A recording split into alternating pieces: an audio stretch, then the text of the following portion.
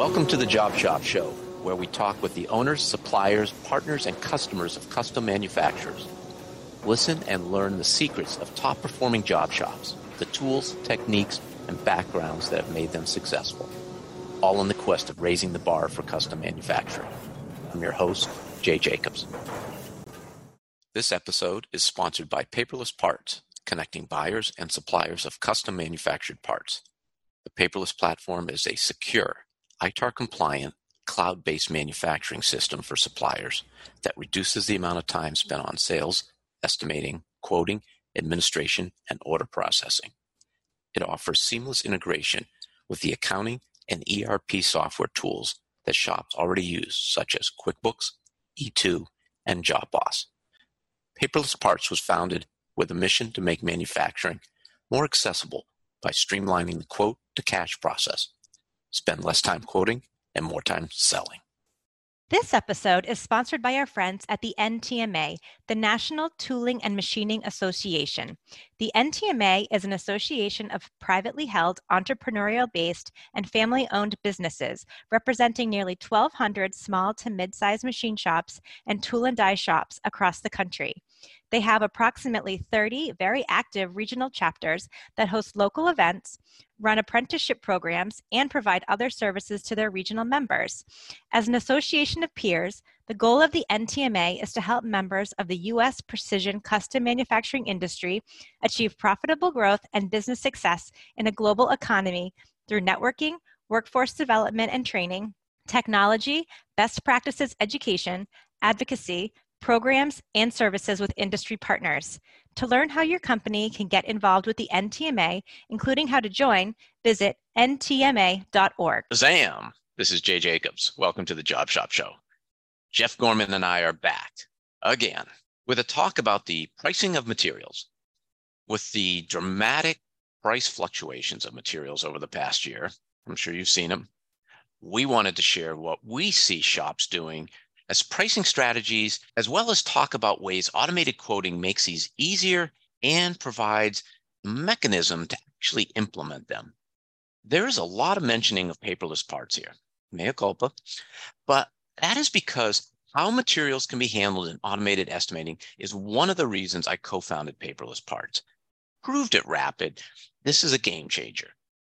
That the automation of the cost gathering of materials and implementation of robust pricing strategies is far superior than the quoting methods, spreadsheets, and the ERP systems offer. So here we go. Jeff, good to see you this morning. Good to see you, Jay. How's it going today? Excellent. I listened to it's not a podcast, a short YouTube video this morning on how and specifically electronic manufacturing is moving back to the U.S. and how overall this is going to be a large part of it, but there's going to be at least 2 million manufacturing jobs created within the next decade, probably by the end of this decade.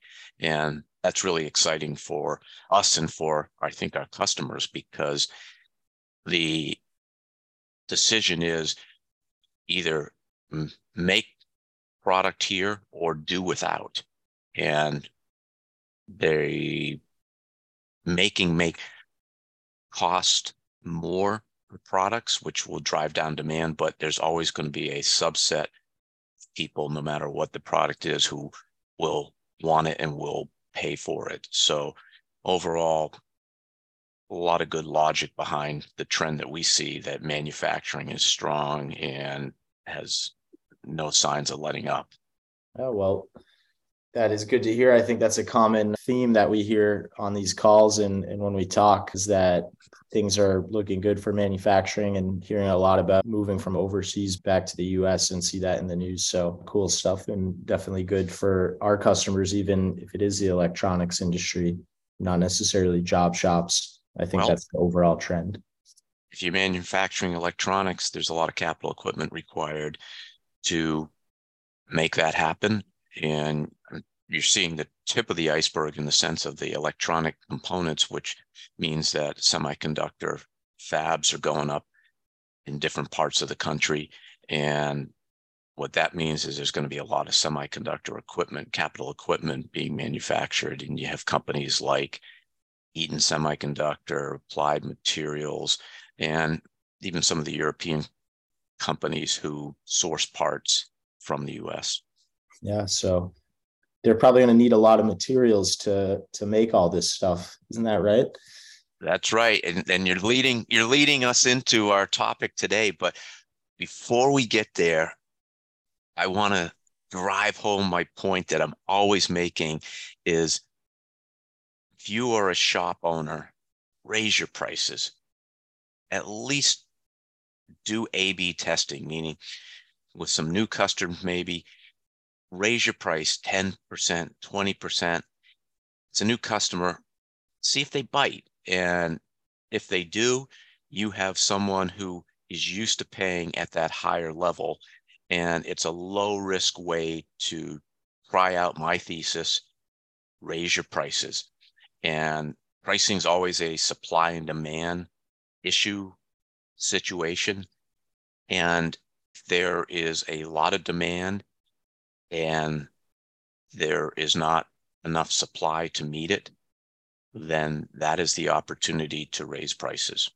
But let's move on to materials, because materials are going up in cost. Actually, they may have stabilized now, but they have gone up.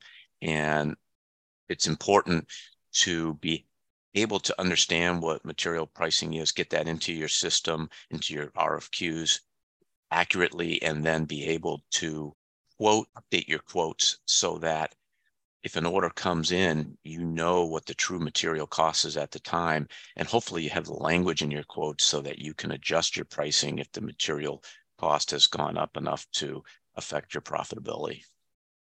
Yeah, and in the context of quoting and paperless parts in general, it's one thing to know and understand and be able to retrieve material costs, but to be able to do that, on a quote by quote or line item by line item basis, and understand how much you need, find a price that's right and accurate, and do that day in and day out is tedious and definitely a lot of upkeep.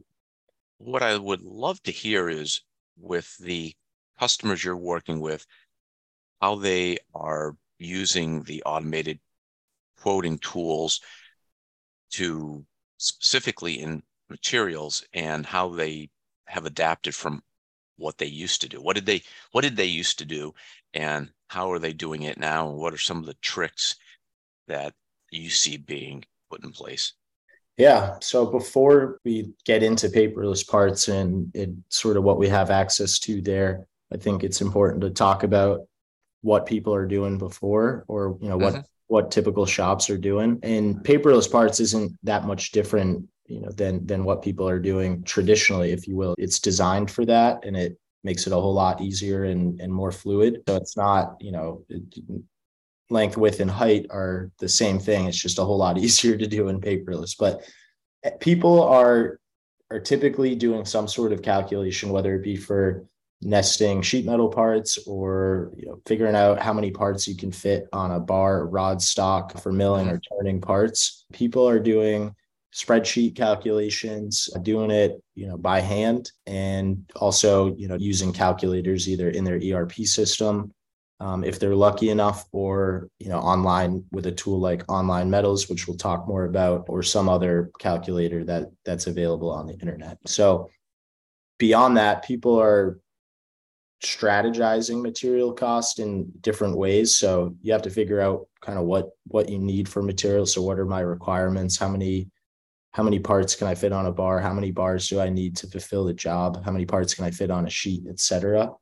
But how aggressively are you estimating those requirements? So are you nesting, down to the shape of the part? Are you costing for blank pricing? Are you buying blanks? Are you buying sheets? So those are all different considerations that are taken, but people tend to do sort of the same general thing. And I need to figure out what size material I need, what size stock makes sense, how many pieces of that stock do I need to fulfill the job, and then how much does it cost, and how quick can I get it?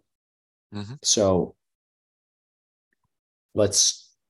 we have a part, a milled part, and we have to get a bar stock for it. Let's say we're making 100 of them. We're going to have our part length. We have a cut buffer, a cut length. We lose some material and we saw cut the bar. Then we have a little bit of buffer between the actual parts geometry and the stock that we're going to mill that part out of. We have a bar end, so a holder on our machine or remnant, for a lathe or something like that we have to consider as loss as well. So your formula is pretty basic. It's, what's all my loss? So it's going to be take my part length, add my buffer to it, and add my saw cut width, and subtract the remnant or holding amount, from the length of the piece of stock, and then divide the remainder by my parts plus buffers length. And, that's how many parts I can fit on a bar, and then figure, okay, how many parts do I need to make? And now you know how many bars you need. And the same thing goes with sheets.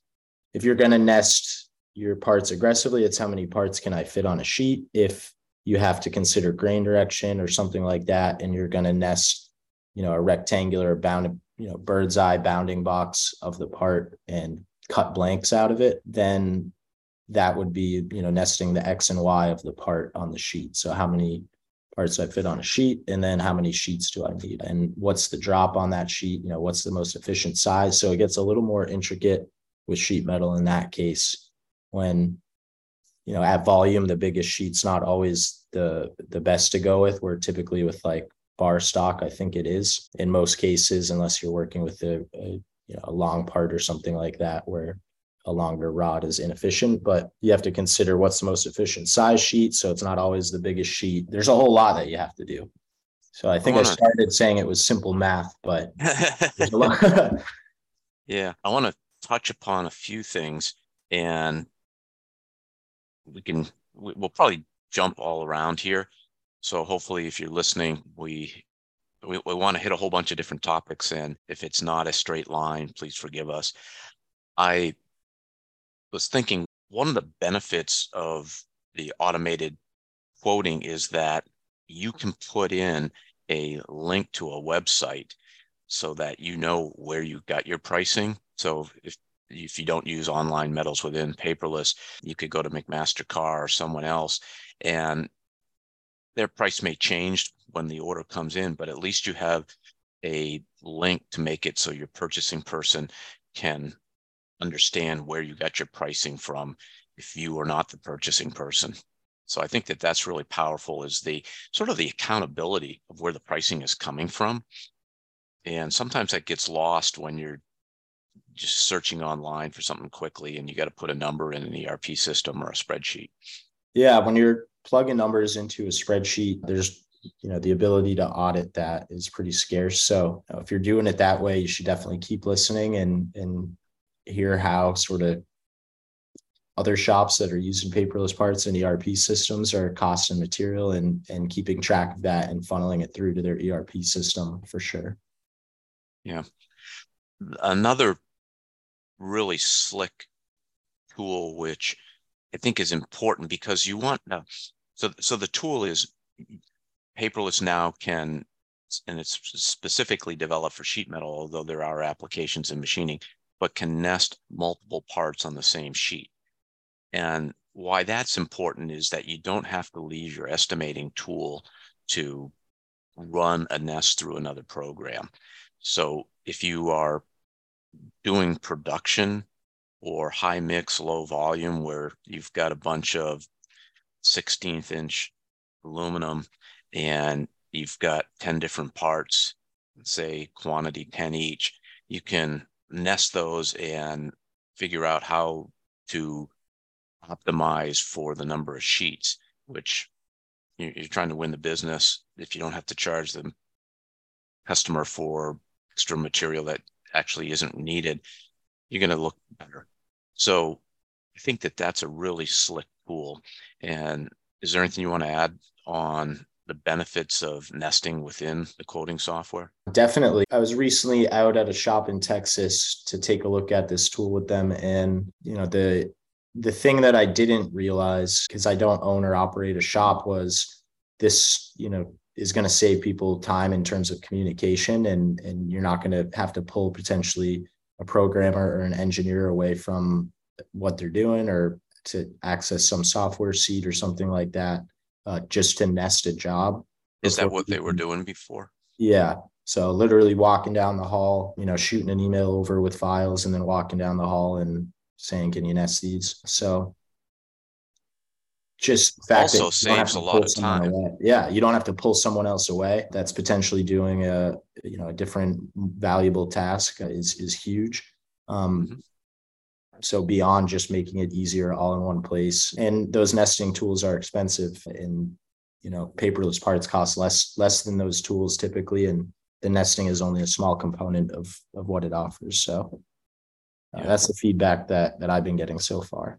Well, I always look at you want to get the quote out as fast as possible. And if you don't have to leave the pool that you're using, you are saving time.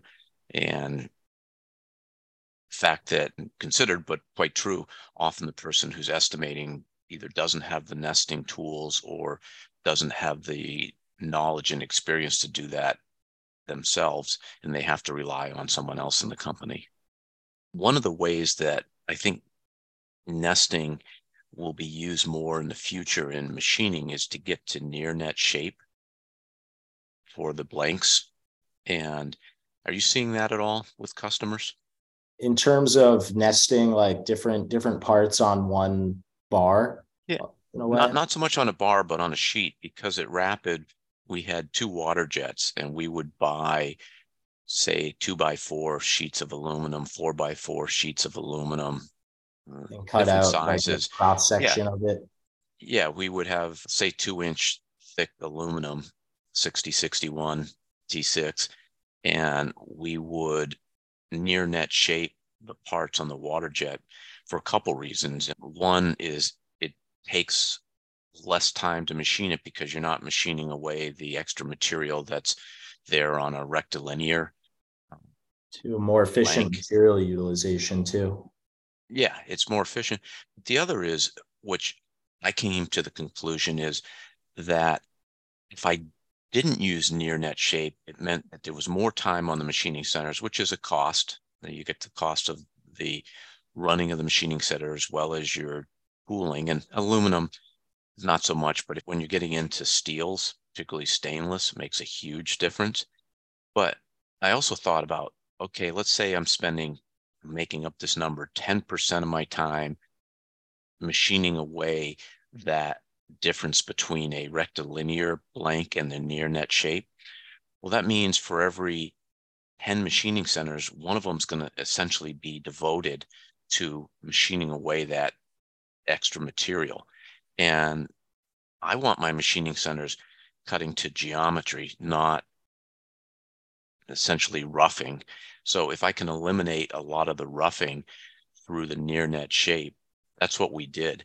And I know some of the material suppliers are starting to do that now and want to do that for their customers. It also makes me think of Boston Centerless for the material that they supply that's ground as opposed to the bar stock that you can buy that's not centerless ground. Essentially, if you're buying material from Boston Centerless, you are eliminating that roughing operation. And there's a lot of other benefits when you're turning parts because of the wobble and things like that. But there's so much benefit to getting to as near net shape as possible when you are starting to put your parts in the machining center, put your material into the machining center. Any thoughts on what I just put out there? Yeah, I think I pick up what you're putting down now. I did it at first, but the near net shape thing is about almost nesting like a top down shadow of a machined part onto Mm-hmm. thicker sheet stock or plate stock. And Mm-hmm. then you're going to water jet out that top down profile and then mill the rest. Yeah, you water jet is certainly one way. You could even bandsaw with the aluminum. It's much cruder, but it works. Plasma cut. There's different ways of doing it. And probably the best way is get your material supplier to do it. You pay a little bit more for the material, but you have all that savings in time, machine time. Yeah. Go And it goes beyond that too. If you wanted to start talking about angle stock or structural material now, tube stock, angle stock, and stocks like that, where you want to nest your part across that or within that, or if you're building like a weldment and you have several different like components within that that are all made out of the same size tube, you want to nest Mm, across that. And then if they have like 45-degree cuts, how can we make those yeah. fit most efficiently? And so there's a whole lot to think about. What are some of the different ways that you see material prices being gathered from the internet? Or how do people find the material pricing? And what are better ways perhaps to do it? So there's a few, I guess there's two sort of types of customers that I see gathering material pricing. And it's shops that have ERP systems and maintain pretty up to date and thorough material inventory databases. And they have a purchasing department that keeps up with that well. And there's a smaller organization that might not have that ERP system or that team that keeps up with it and might not have strong relationships with a material provider that they're able to get access to that information ahead of time in tableized formats and such. So they're they're getting a quote every time. So there's sort of people who have to go on online metals or a tool like that or a provider like that that has pricing online, or actually send an RFQ or make the phone call to get availability and pricing for material stock, versus the first type of shop I talked about that has the ERP system. They're purchasing a lot of material day in and day out. They have a relationship with their vendor. So they have a lot of data on material pricing that's up to date, and they're maintaining that. And they also have a large inventory as well that they have in their shop of common materials that they buy. So chances are sometimes when they're estimating a job, they've already bought the material. So they don't have to estimate the price. They have to estimate the It makes me requirement. think of when the material prices were fluctuating so much, it's almost like the gas stations that when gas prices are moving all over the place, it, if you bought the material at a lower price, good for you. It's a decision. Do you now sell it at the market Right. value, or do you sell it at the price you bought? And conversely, if you have material on the shelf that you bought towards the peak of a price and prices have gone down 10%, 20% now, what price do you use and how do you know what the price is on the shelf? Yeah. I mean, you're probably going to have to use the going rate to compete, right? Well, I think you need to make a decision one way or the other and stick to that, because if you are charging the market price when you paid a lower price, that's great. You're going to make some extra money. But if you are then trying to charge what you paid and the price is lower, you may not win the business and you are leaving orders on the table because you are trying to make money, or at least protect yourself on one way and make a lot of money on the other way. Yeah. And now you're I guess stuck what with I'm, the material.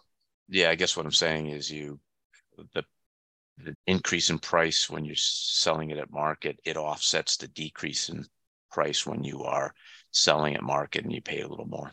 One of the ways that I think is slick is the automated way that you can get pricing from online metals and how that is integrated into the automated quoting. How does that work? Yeah. So when quoting in paperless parts, if you're quoting a machined or a sheet metal part, you're going to load in a CAD model ideally, or potentially a PDF. And that CAD model is going to have some properties about it. And that PDF will too, in the event you're using a PDF, just less of them, or, you'll have to enter them by hand. But when working with a CAD model, you're going to have the volume of that model. You're going to have the bounding box dimensions, the X, Y, and Z dimensions of the part. And you're going to tell the system what type of material that you're quoting. And from there, we're sort of behind the scenes already making a suggestion on material. Oh, and I forgot to say, you're gonna tell us what quantity breaks you're quoting. Are you quoting 1, 10, 100, 1,000 pieces? Mm-hmm. So from there, we're gonna already start trying to suggest some material to you. So we're hooked into Online Metals API. We've got access to their available inventory, and we know the dimensions of your part. We know how many parts you're making. We use industry standards for the factors I was talking about earlier, like part buffer, part to part buffer, and cut width, and bar holding length. I think 10 inches or 8 inches is the standard that we assume, which you could adjust. But with those variables, we're going to Online Metals API and saying, okay, what's the best size stock probably to get this job done in terms of utilization and cost, and how many of those do we need to fulfill the quantity or quantities in the event you're quoting several different quantity breaks. And at each quantity break, those suggestions might be different. So if you're quoting one, you probably don't need a 144 inch bar, but if you're quoting 1,000, that's probably going to be the best length. And we're going to tell you exactly what the cost, for that stock is and what the unit cost works out to. And you can quickly just engage that cost into your quote. You can have, your own standard markup apply to it and keep moving through.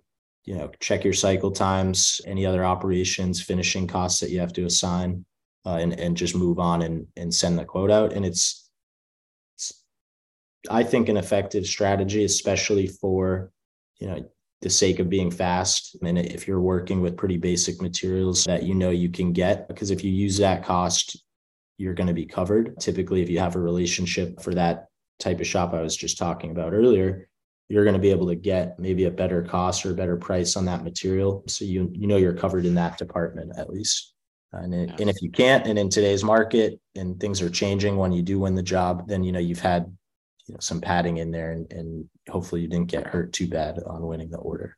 Yeah, we used Online Metals a lot at Rapid, and what I always liked about them is if you could get a quote, you knew they had it in stock, and you knew you could get it next day if you needed to, and if you wanted to pay the shipping cost. So they were incredibly easy, reliable supplier to work with. And I like how it's integrated now into our quoting tool. And there's different ways you can look at their price. Sometimes their price is higher than where you can get it elsewhere. And particularly the higher quantities, you probably wouldn't buy from them, but they are a great source for the smaller quantities. And that's sort of where they cut their teeth. So you can adjust your quoting algorithms to take into account, maybe you have a discount to the Online Metals price because you know that you can be able to buy it for a little less expensive. And on the flip side, if you get back into making sure you're marking up your material correctly, whatever your margin is that you're shooting for as a shop, if you want 15% EBITDA, 20% EBITDA, 10% EBITDA, you better be marking your material up by at least the percentage that will get you to your desired profitability. And it's not all profit, because there is the cost of processing orders, receiving parts, paying for the material. There's definitely hard costs in there. So where I'm going with that is your markup, even if you end up buying from Online Metals and you quoted a little bit less, your markup should protect you, so at least you don't lose money on the material. The other is, I mentioned before, having language in your quotes to protect you on material price increases, because I don't know, we were seeing quotes that were valid for as low as a couple days when material prices were zooming up. And certainly people who would hold quotes for 30 days were holding them for only a week. It was that dramatic of a quote validity date because of the rapid changes and fluctuations in material prices. Do you recall any specific language that you're seeing customers put into their quotes to protect themselves? Absolutely. And it's not even just language. I'll plug a paperless parts feature. It's technology that they're putting into their quotes to protect themselves. But yes, accompanied by language. So, if you see the asterisk or the red font in the email templates that says, quote is subject to change if XYZ occurs. So if, this fluctuation in price of material occurs, or quote is only valid until this date, or terms about working out material costs independent of the labor and machining costs and all that. Yes. I've even seen a lot of like customer supplied material jobs going on where the shop doesn't have anything to do with the material and they're just doing the manufacturing or machining. So all of that was definitely newer to me, or more something I heard more of in the last 6 months or so with shops. But what I was saying about the technology in the quotes is our quote expiration function. So you're sending an electronic quote out to your customer and you can set a validity date on that. So the quote will no longer be valid and the customer won't have the ability to check out and send you their purchase order beyond that date. So we had a lot of people asking us how to toggle that date, and they weren't extending it. They were, the default, say they had default, like you said, of 30 days beyond the quote send date where they're going to expire their quotes. They were asking how to change it. And then I was checking and they're changing it to less than that. So one of the pieces of feedback that we're getting from Online Metals as a partner is that there is a lot of use by paperless parts customers, a lot of click-throughs for material pricing, as well as a smaller percentage or ordering parts. But this is a tool that's being used quite a bit, and by users who are, it's a repeat tool for them. It's become a standard way for them to generate their material pricing. So I would encourage someone who has not tried the tool, use it a few times, try to understand why some estimators are making it a large part of the way they gather material pricing, if not the primary way they gather material pricing, and figure out how you might be able to adapt it for your own organization, because this is definitely a tool that is being used. Yeah, I think I have an idea as to why they're using it, but it has to do. Shoot, go ahead. Yeah, it's because it makes their life easier. It saves them time, and it works. It's pretty seamless tool. I've used it dozens of times, or way more than dozens of times, but walk through it with a whole bunch of people, and every time it's wow, I didn't know that was there. Wow, that's useful. And yeah, I didn't know either, I guess, how prominent the use was or how habitual people were with using that. So pretty cool. We didn't even mention like the visualization aspect of it for both the sheet metal nesting and for the the machining nesting, if you will, the bar stock and rod stock nesting. The visualization you get is awesome. I'm a big fan of it. I like to demonstrate it. Like, say you nest 100 units on a rod stock and you need four rods. It will show you the 4 rods in the part viewer.